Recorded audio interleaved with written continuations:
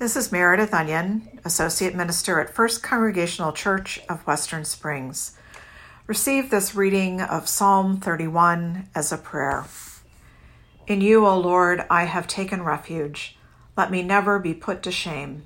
Deliver me in your righteousness. Turn your ear to me. Come quickly to my rescue. Be my rock of refuge, a strong fortress to save me. Since you are my rock and my fortress, for the sake of your name, lead and guide me.